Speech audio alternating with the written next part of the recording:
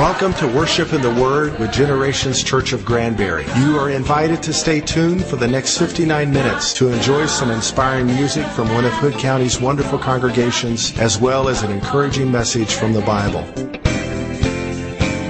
The songs you're about to enjoy are from the Generations Church worship team, led by Pastor Shake Anderson, with the Gen Praise Band, and on special occasions, some great guest musicians.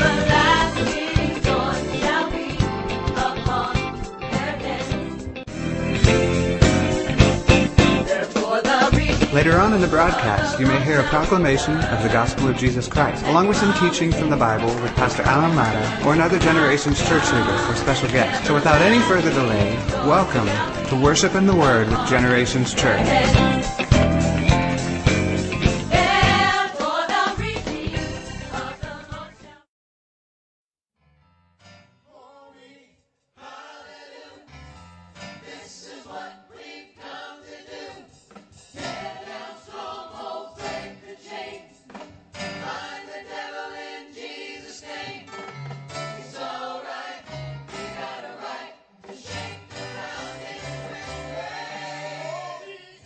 Go!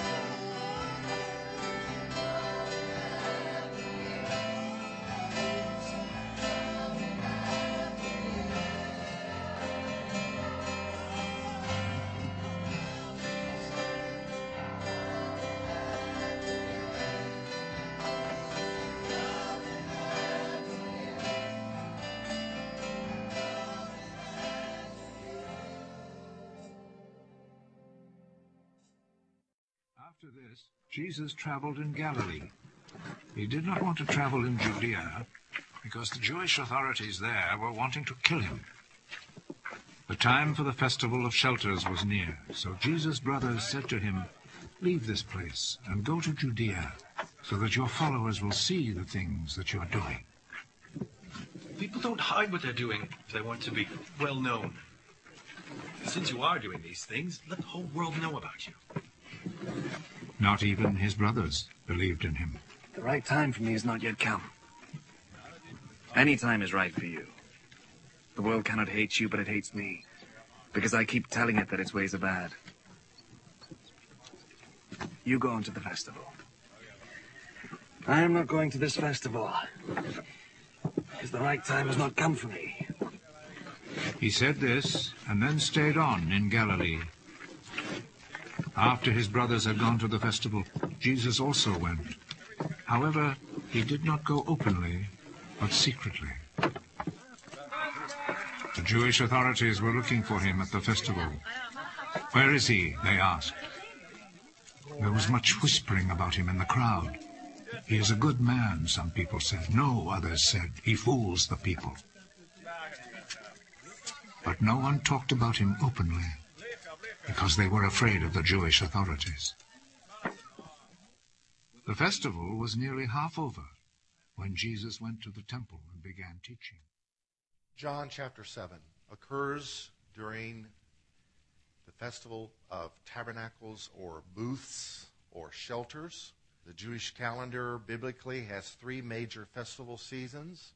One is the Passover festival, which is a celebration of the night the angel came through the land of Egypt and judged everyone in the land of Egypt that did not have the blood of the lamb applied to the doorposts of their home.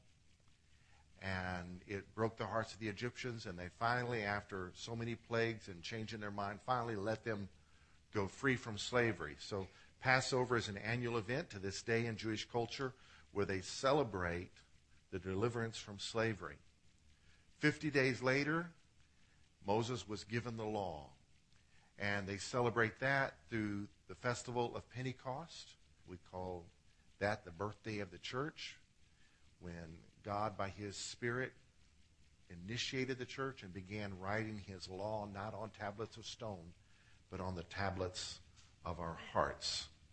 Most Christians are familiar with those two Jewish festivals. The third one, not so much, because I believe we're waiting on its ultimate fulfillment, although we're living in it as well. It is a celebration of their coming into the land and establishing permanent homes. But to remember that, they for 8 days would live in tents and shelters outside their homes. Women and children weren't required to do this, and they do it to this day. They'll go up on their roof and build a little shack or a little brush arbor and live there for a week. And so it's a way of remembering the great things God did for them, as well as their history, as well as building up a attitude of thankfulness in their heart for the permanent home in which he's given us. John chapter 7, verse 1, after these things, Jesus walked in Galilee, but he did not want to walk in Judea because the Jews sought to kill him. Israel primarily was under the rule and reign of the Roman government, who divided it into two regions, the region of Judea and the region of Galilee. Judea surrounds Jerusalem. Galilee surrounds the Sea of Galilee, basically. And so politically they were divided, and spiritually they were divided. The more rabbinical-minded people were in Judea, and the less educated folks were in Galilee. And guess where Christ was most welcome?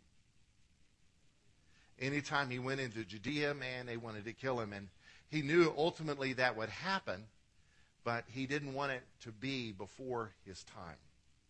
So verse 2, now the Jews' feast of tabernacles was at hand.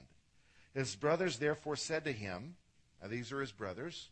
Mary had at least 6 other children after him. Matthew chapter 1 ends with the story of Mary gave birth to Jesus, and Joseph did not know her until Jesus was born. And so he biblically knew her afterwards. The perpetual virginity of Mary, it doesn't make any sense to me. It's a belief that sex is evil within marriage. That's not right.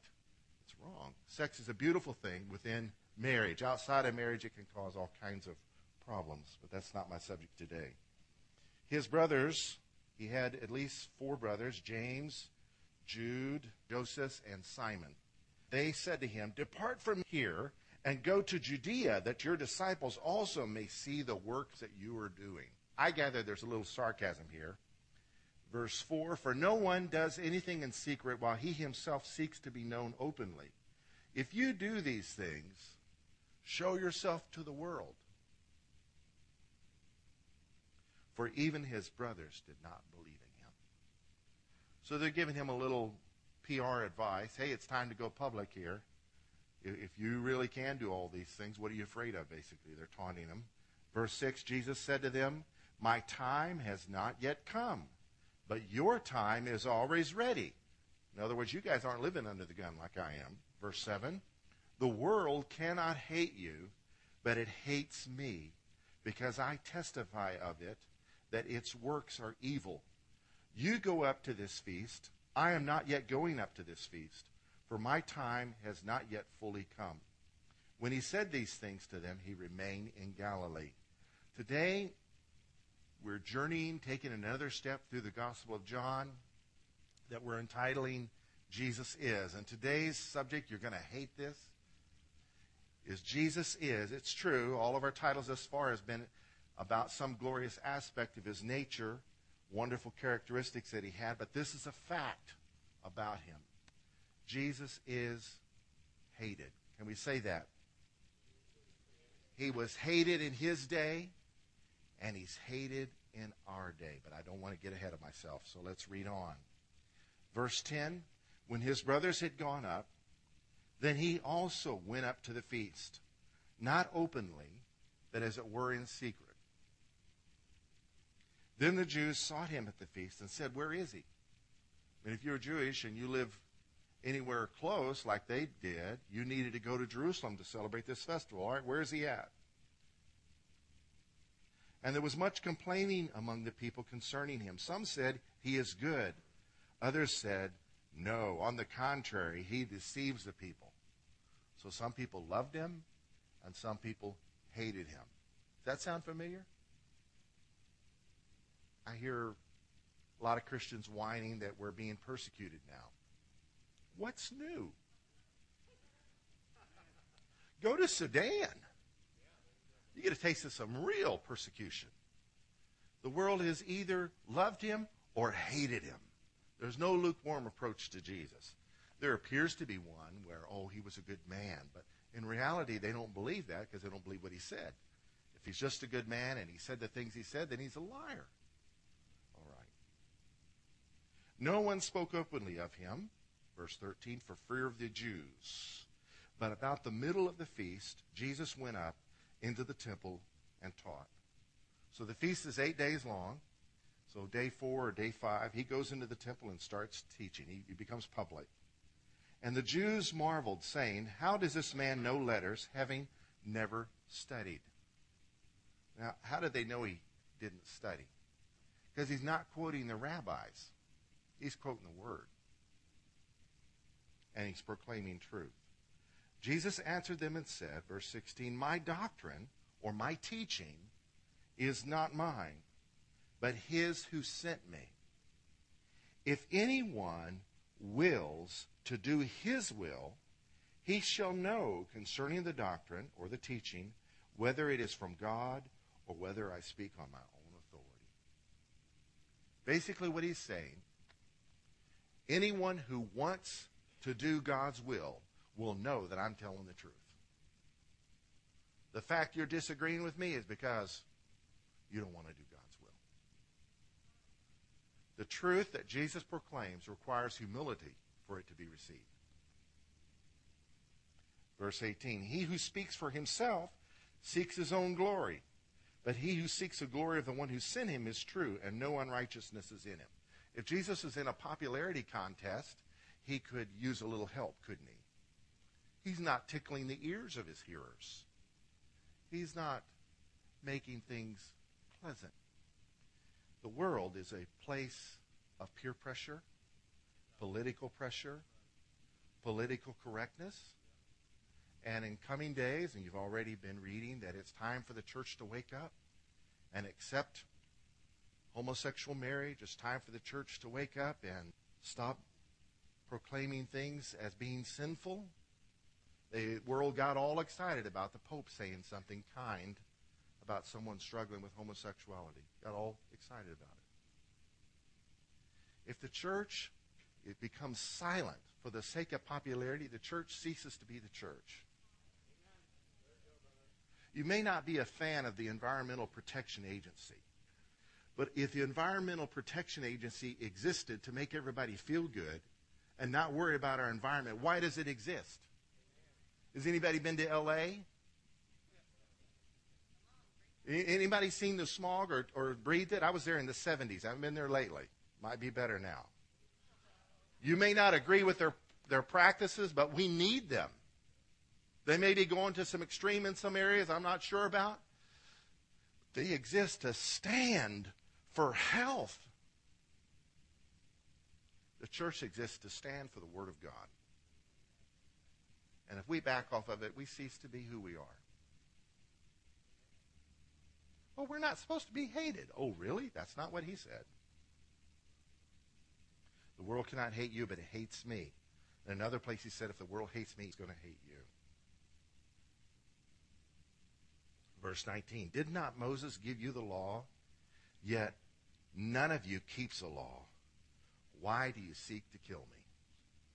Now, the people he's speaking to are champions of the Old Testament law, but in reality they weren't.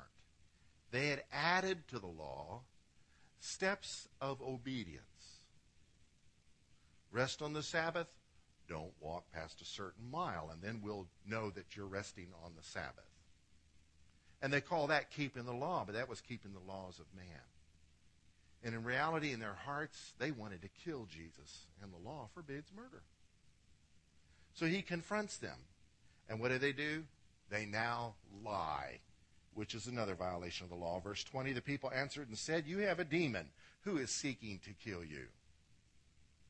Jesus answered and said to them, I did one work, and you all marvel. All this ruckus is about what happened in John chapter 5. Jesus went to a pool surrounded by sick people on the Sabbath day and just healed one person who'd been sick, invalid basically, for 38 years. And they're all up in the arms about that one guy. I guess that guy is still pretty well running around healthy. Otherwise, they would have used, healing that didn't last to discredit the ministry of Jesus. So it was in their face. It was undeniable. 38 years of being sick. So he was known in this city as being a sick man. And Jesus dares to heal him on the Sabbath day. I did one work, and you all marvel. Verse 22. Moses, therefore, gave you circumcision, not that it is from Moses, but from the fathers, and you circumcise a man on the Sabbath. The rite of circumcision, according to the law, was to be instituted on the 8th day of a male child's life. I understand medically that's an ideal day because the blood clotting agents in the blood, I think vitamin K, somehow related to prothrombin, is highest, maybe 10% higher on the 8th day of a male child's life. And so that's the ideal time to circumcise a male baby. So, if a baby was born on the Sabbath, they count time on the day it starts. That baby is a day old on the day it's born. So 1, 2, 3, 4, 5, 6, 7, 8. Guess what the circumcision day is for a baby born on the Sabbath? The Sabbath. And God forbid that a woman should be in labor on the Sabbath. What is God thinking? So he's confronting them. You guys are wounding babies on the Sabbath day. Can I make a man well on the Sabbath day? If a man receives circumcision on the Sabbath so that the law of Moses should not be broken, are you angry with me because I made a man completely well on the Sabbath? Do not judge according to appearance, but judge with righteous judgment. In other words, let's think. Let's not be morons. Boy, this really ticks them off. Verse 25, now some of them from Jerusalem said, is this not he whom they seek to kill? All right, so the truth is coming out. But look, he speaks boldly, and they say nothing to him. Do the rulers know indeed that this is truly the Christ? Now pride is getting riled up. Anytime in our spiritual walk, we've got to watch out for our pride. They can't let this stand, otherwise their inactivity would be looked to as approval, and this hurts their pride. However, we know where this man is from, but when Christ comes, no one knows where he is from. Then Jesus cried out as he taught in the temple, saying, You both know me, and you know where I am from. And I have not come of myself, but he who sent me is true, whom you do not know. But I know him, for I am from him, and he sent me. Speaking to the Galileans in the crowd, you know where I'm from, but that's not really where I'm from. I'm from him who sent me.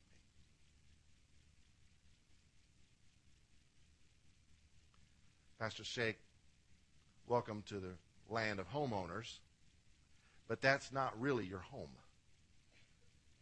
If you own a house, if you rent a house, it's not really your home. It's your temporary residence. It's your tabernacle, as it were, because we've got a place to look forward to in heaven that'll make the places we're living in now look like tents. Sure. Verse 30, Therefore they sought to take him, but no one laid a hand on him because his hour had not yet come. God was preventing it. And many of the people believed in him and said, When the Christ comes, will he do more signs than these, which this man has done? Surely this guy's the Messiah. Verse 32, the Pharisees heard the crowd murmuring these things concerning him, and the Pharisees and chief priests sent officers to take him. All right, he's gone too far. Let's arrest him. And so they had temple guards that they used to arrest him. And then Jesus slowed them down. He's so clever. Verse 33. I shall be with you a little while longer. And then I go to him who sent me. You will seek me and not find me, and where I am, you cannot come. For some reason, this stopped them short. Okay, he's just going to be here a little while longer. Okay. The guards didn't know how to handle this guy. Then the Jews among themselves said, Where does he intend to go that we shall not find him? Does he intend to go to the dispersion among the Greeks and teach the Greeks? What is this thing that he said, You will seek me and not find me, and where I am you cannot come? Well, we know he was speaking of going back to the Father, but there would be a crucifixion first. So there's much dissension and division amongst them about him. There's much hatred because he exposes their hypocrisy. He violates their man-made rules and gets away with it. He slows down their efforts to arrest him by saying things like, I'm just here a little while more. And declares himself to be the great I am. Now, in this law of circumcision, they justified circumcising a child on the Sabbath day because circumcision was instituted before the law ever came. Abraham received it as a sign of the covenant he had from God centuries earlier. Superseding or preeminent over the law is the covenant God had with Abraham. That's the covenant we're drafted into. Now, we no longer practice circumcision as a sign of our covenant, but we practice water baptism. A whole lot less painful. All the men said amen. Christ is preeminent. He preexisted the law. He supersedes the law. And he came and fulfilled the law. Are you glad about it? So in the midst of all this hatred, all this ruckus, him escaping, being arrested, and all this, he still shows love by giving a promise that I love. On the last day, that great day of the feast, Jesus stood and cried out, saying, If anyone thirsts, let him come to me and drink. He who believes in me, as the scripture has said, out of his heart will flow rivers of living water. But this he spoke concerning the Spirit, whom those believing in him would receive, for the Holy Spirit was not yet given, because Jesus was not yet glorified. Let's pray. Lord, I thank you for your word.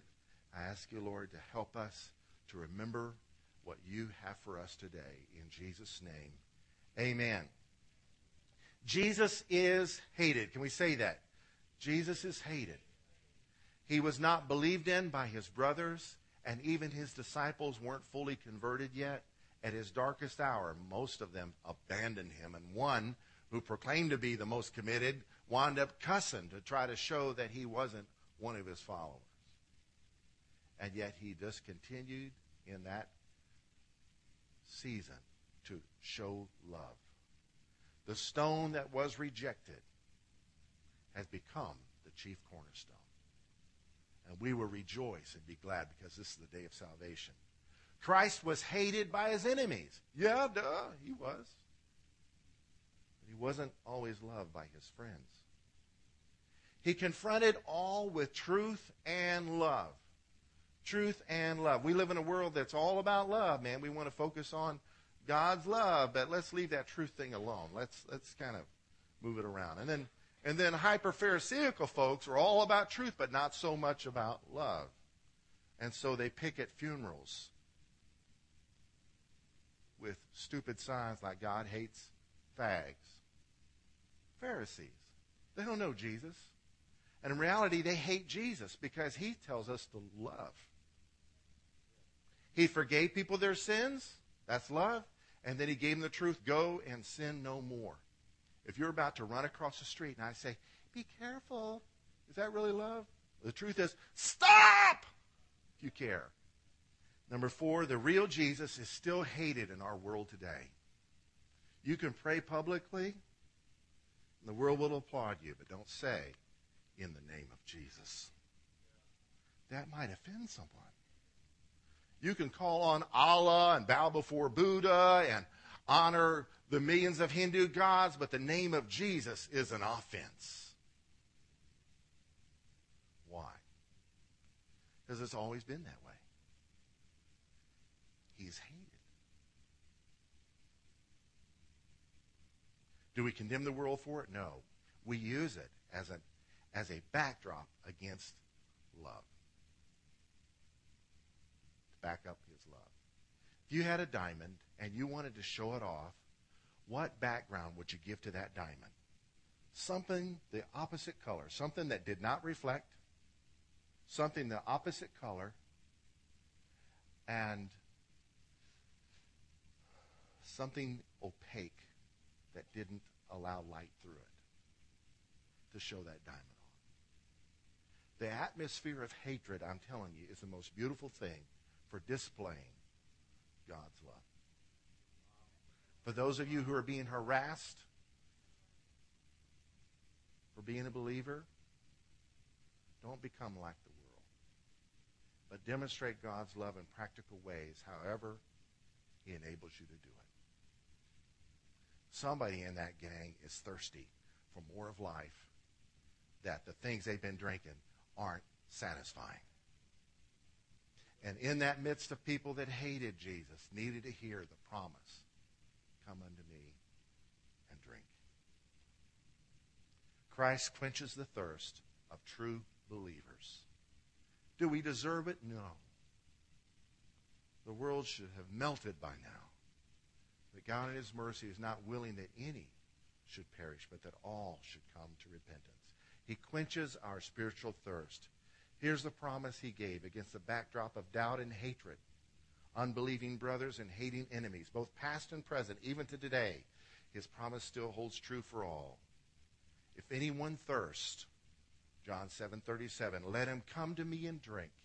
He who believes in me, as the scripture has said, out of his heart will flow rivers of living water. But this he spoke concerning the Spirit, whom those believing in him would receive, for the Holy Spirit was not yet given, because Jesus was not yet glorified. Now, the Feast of Tabernacles, or booths or shelters, however you want to call it, Rosh Hashanah, happens around September. And for 8 days, over 400 priests every day would go to the pool of Siloam and get water and walk the trek from Siloam to the temple and pour the water out in a ceremony at the base of the altar. And they would read the prophecy about the river in Ezekiel 47, and they would read a passage we're going to look at in a moment from Zechariah. Christ is the fulfillment of both of those passages. While they're remembering their trek through the wilderness, their forefathers' trek through the wilderness, they ate manna and they drank water from a rock. Christ is that rock. Look at this verse they read from Zechariah 14, verses 8 through 9. In that day it shall be that living waters shall flow from Jerusalem, half of them toward the eastern sea, and half of them toward the western sea. Can we say around the world? In both summer and winter it shall occur. Can we say year-round? Internationally, globally, in time and space, from Jerusalem will flow living water. And when Christ came, he died for our sins, he arose from the dead, he was glorified, he ascended to the Father, and he sent back the Holy Spirit on another Jewish festival day, the day of Pentecost. And the church was born.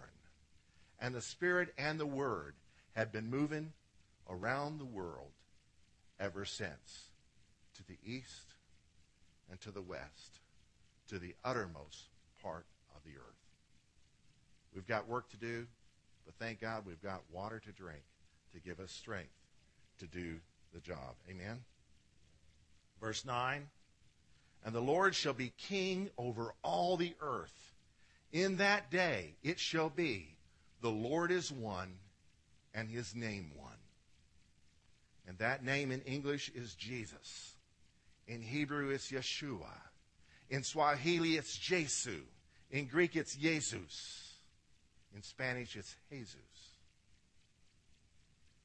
And Christ is king over all the earth.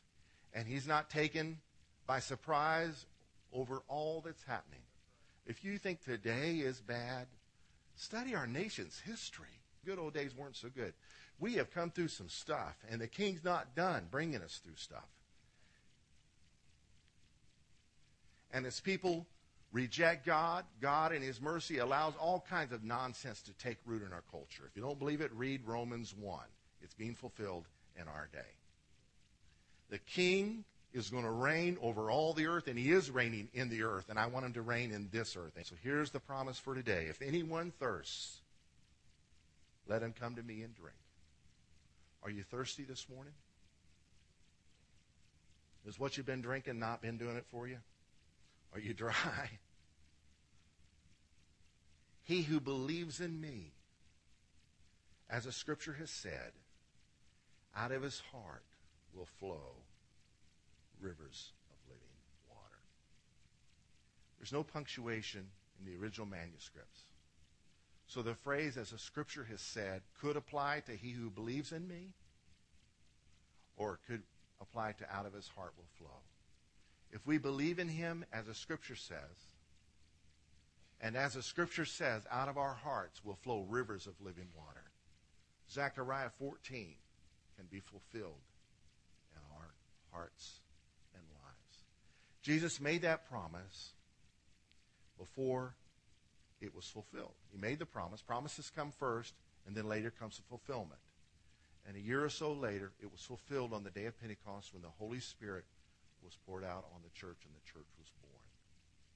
And the New Testament began to be written, inspired by that same Holy Spirit. And gifts were given, and the church was empowered, and the gospel is spread. And it's important for us to realize the Holy Spirit was sent for a purpose. Acts 1:8 is to give us power to be his witnesses. Receive his power. And I believe receiving his power is not a one-time thing. It's a relationship. It's not an experience. It's a life of being filled with the Spirit. Paul wrote later, don't be drunk with wine, in which is waste, but be filled with the Spirit. And that word there, filled, is a continuing reality. Right now I have a little video to highlight 3 words in this verse for those who are thirsty. It's so simple. Watch this.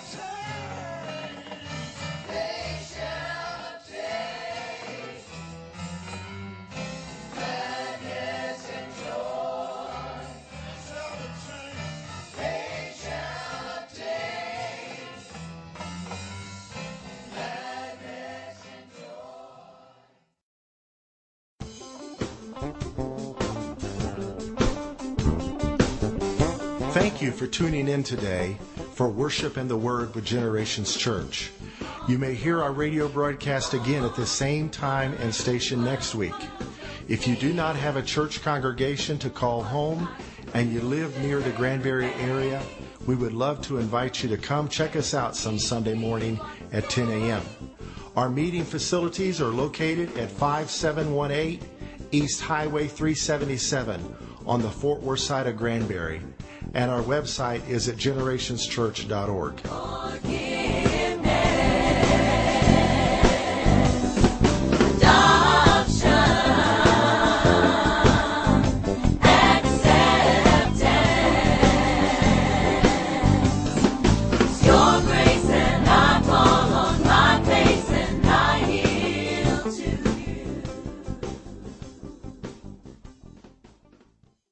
Thanks again for tuning in to Worship and the Word. You may hear our next hour-long broadcast at the same time and station next week.